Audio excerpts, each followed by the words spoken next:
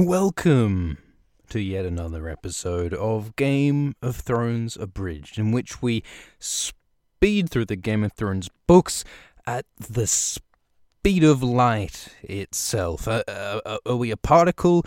Are we a wave? You don't know. You can't see me. John's seen it, which is a physics joke, because c is it's the speed of. Okay, so tonight. On this very moment, we're reading the second Jon Snow chapter in Game of Thrones. We've got our second double dip into the pot of flavour that is Jon Snow. And it's a fairly somber flavour, as these chapter flavours go, because Jon Snow is, as noted, a bit of a moper, a bit of a downer, but a good guy nonetheless. You gotta respect that. So anyway, Jon... he's climbing some steps and he's feeling a bit sad about it, because Jon Snow, he could do anything and feel sad about it. He could have a cup of yogurt and feel sad about it. He could go down a water slide and feel sad about it. He could take a cruise to Gummy Bear Village. He'd find a way to feel sad about it. That's the kind of kid that Jon Snow is. He is morose, the most morose. Quite morose is Jon Snow.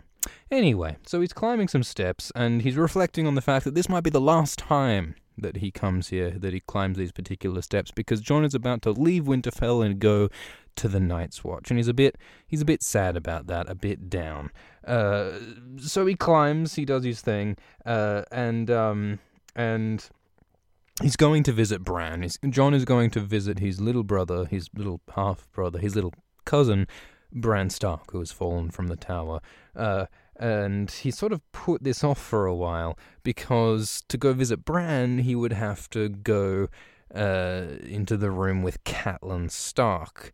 Catelyn Stark has been by Bran's bedside ever since he fell from the tower, for close to a fortnight. It's been like 14 days that Bran has been bedridden, and Catelyn has stayed by his side the whole time, which is, of course, a great testament to the love Catelyn has for Bran. But as we soon find out, Cat does not have the same love for Jon Snow that she has for her son Bran. So Bran comes in, and Catelyn's like, What are you doing there? I told you to leave. And she's not emotional, she's flat. She's robotic, she's empty, she's clearly in a great deal of pain, and probably sleep deprivation and a great number of things, but she's numb, is what she seems. But she sort of tries to get Jon to leave, but Jon's like, no, I'm going to the wall. This is my last chance to say goodbye to Bran. So he comes in, and we get a description of Bran, which is fairly gnarly. I would say not quite gnarly, because of course in the show we see Bran bedridden and he just looks the same, just this sort of slightly plump young boy sitting in a bed all neatly like, but the description in the books is less than neatly like. We talk about how the flesh has gone from him and his skin is stretched over bones like sticks and his legs are bent in sickening ways. He's got sunken eyes like black pits. He seems shrunken, as though the first strong wind would carry him off to his grave. Which makes the whole thing quite a lot more emotionally impactful, I think, to see how this kid has been ruined by his injuries. Of course, I suppose to do that in the show, they would have needed, CGI and all sorts of Benjamin Button type shit, which we don't. There's a time and a place for the button. And episode 2 of Game of Thrones is not it. So anyway, Bran's looking a tad unwell. And so Jon comes to say goodbye, and he expresses a lot of emotion. He cries at the sight of Bran looking like this, and he talks about how all the Stark kids are so looking forward to Bran waking up, and he's very emotional, very sad. But Catelyn is watching unhappily. But Jon says goodbye. He kisses his brother lightly on the lips. I suppose that's a thing, a nice little brotherly pash. a bit metrosexual up here in the north, I guess. But Catelyn is watching, and Catelyn sort of talks, sort of half to herself, but Catelyn talks about how originally the plan was for Bran to go south with Robert and Ned and the rest. Bran was to go to King's Landing, and Catelyn was so sad about that. Catelyn desperately wanted Bran to remain at Winterfell with her. So she prayed to her gods in the Godswood. She prayed to the old gods for Bran to stay at Winterfell instead of going south with the rest. And it was, and in a horrific, twisted way, her prayers were answered. Bran fell from the tower and was crippled and is now the ruin that he is. And so in this fucked up way, her prayers were answered. Which is not only like this cruel irony, but it's also a bit of a taste, a bit of a hint of what the sort of flavor of magic and prayer and prophecy is in this series. Prophecies often do come true. Predictions and wishes and curses and blessings often come true, but often in ways not intended by the originator of said prophecy, curse, blessing, or hope. So yeah, not only is prophecy a tricky business, just merely wishing for something is a tricky business, because at the slightest opportunity, George Martin will fuck you. If he takes the slightest chink in the armor, the slightest opportunity to find a way to twist your words and stick 'em up your ass, George Martin will find a way. There is a will, and he'll find a way. The point was, magic and prophecy and hope is tricksy. It's quite a tricksy hobbit. But the point is, so Catelyn is in a great deal of grief and pain and guilt, and Jon sort of tries to comfort Catelyn, and Catelyn looks at him with eyes full of poison and says she needs none of your absolution, bastard. So Catelyn is really, really unpleasant and cruel to Jon. She says, as he leaves, "It should have been you," implying it should have been you, Jon, who fell from the tower and suffered and might die. Catelyn is hateful, horrifically hateful towards Jon. And of course, on one level, this is perhaps an expression of grief. This is an outlet of emotion for Catelyn.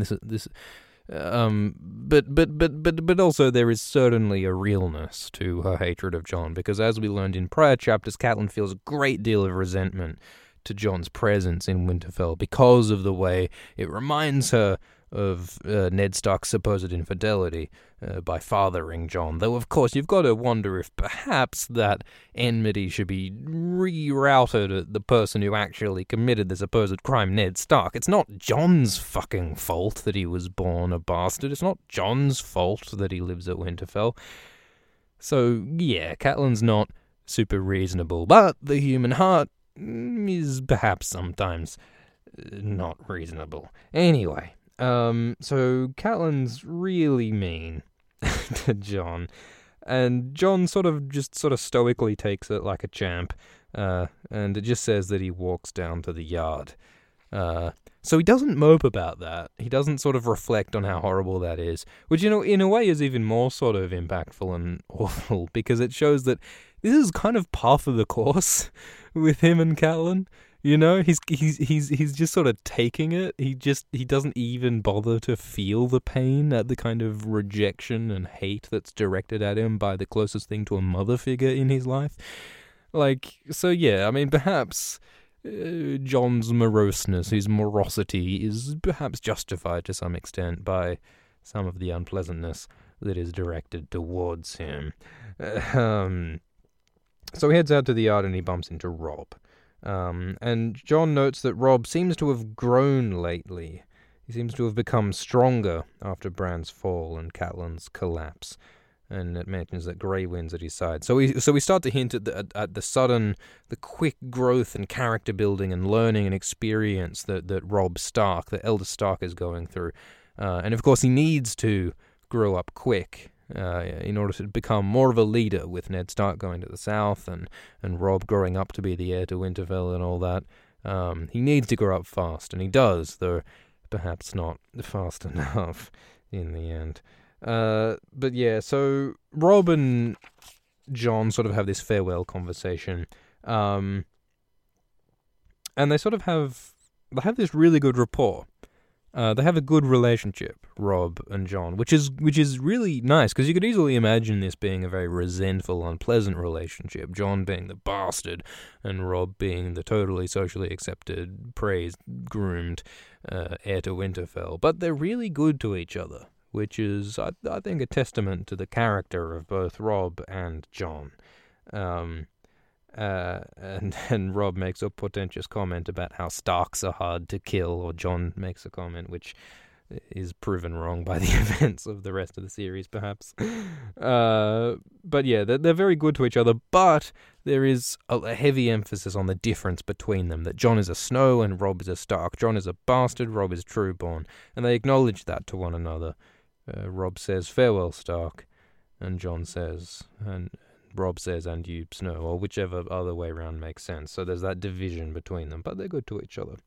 And Jon has one more farewell to make before he leaves Winterfell forever. Well, not forever, but leaves Winterfell to join the Night's Watch. He wants to go say bye to Arya. Notice he doesn't say farewell to Sansa or Rickon, as far as we know. Maybe earlier, but there you go. Those relationships clearly not as important to Jon as Robb and Bran and Arya. And so Jon heads off to Arya, and Arya is packing up. This happens in the show as well. Arya is packing her things to leave Winterfell, and Nymeria the direwolf is helping, carrying things around for Arya. They're clearly very smart, in the least, these direwolves. And so they hug, and they're really lovely to each other, because Arya and Jon, of course, have this wonderful close relationship. And of course we again have acknowledgement of the whole sort of Arya is not very ladylike thing, and Septa Mordane is cross with her because she didn't fold her things neatly, and blah blah blah. And it's hard not to side with Arya on this one. She says, "Oh, all your things are going to get messed up anyway. Why bother folding them?" And in light of the sort of political, conflictorial, crazy-ass shit that goes down pretty soon, folding clothes is perhaps not the most important of priorities. But Jon gives Arya a farewell present. She gives Arya a sharp, little, thin, narrow sword. And Jon's like, "Don't fucking cut yourself. This is a real deal sword McGee. This is sharp. It's sharp enough to shave with." And Arya says, "Girls don't shave," which is like sort of a flippant comment, but it also, again, sort of emphasizes this gender thing that stops Arya from doing some of the things that she wants to do. And yeah, so Mikken, the forge guy, made it, and Jon talks about you should train with it, stick it with the pointy end, they say, and so Arya's really excited and happy to have this sword, this weapon, and Jon encourages Arya to train and practice and make yourself strong, which is indeed something that Arya does. Although you got to wonder, Arya making herself strong is also something that comes along with a lot of pain and alienation and dehumanization for Arya, which is, it makes you question whether making herself strong is wholly the best thing for Arya, I suppose. Jon also goes through an arc of making himself stronger as a leader, stronger as a fighter, stronger as a survivor, and that also gets him in rather a lot of hot water, or in this case, in a lot of pointy knives, in him specifically. Anyway, so Arya and Jon have this beautiful sort of bonding moment, this farewell moment, and Arya's like, "Oh, I want to see you again. How long is it going to be?" And Jon makes this comment about how different roads can sometimes lead to the same castle. Perhaps I'll see you again, that sort of thing, which makes a lot of people suspect that Arya and Jon will indeed see each other again, maybe at Castle Black or at Winterfell. That'll presumably happen in the show next season. Who knows? But hopefully Jon and Arya will be reunited in some way. Though, of course, when they do, both of them will have changed rather a lot. Arya has become a fucking Frey-slaying ninja assassin, Ninja Gaiden 2 type chick, whereas Jon has become a zombie. So how that reunion will turn out remains to be seen.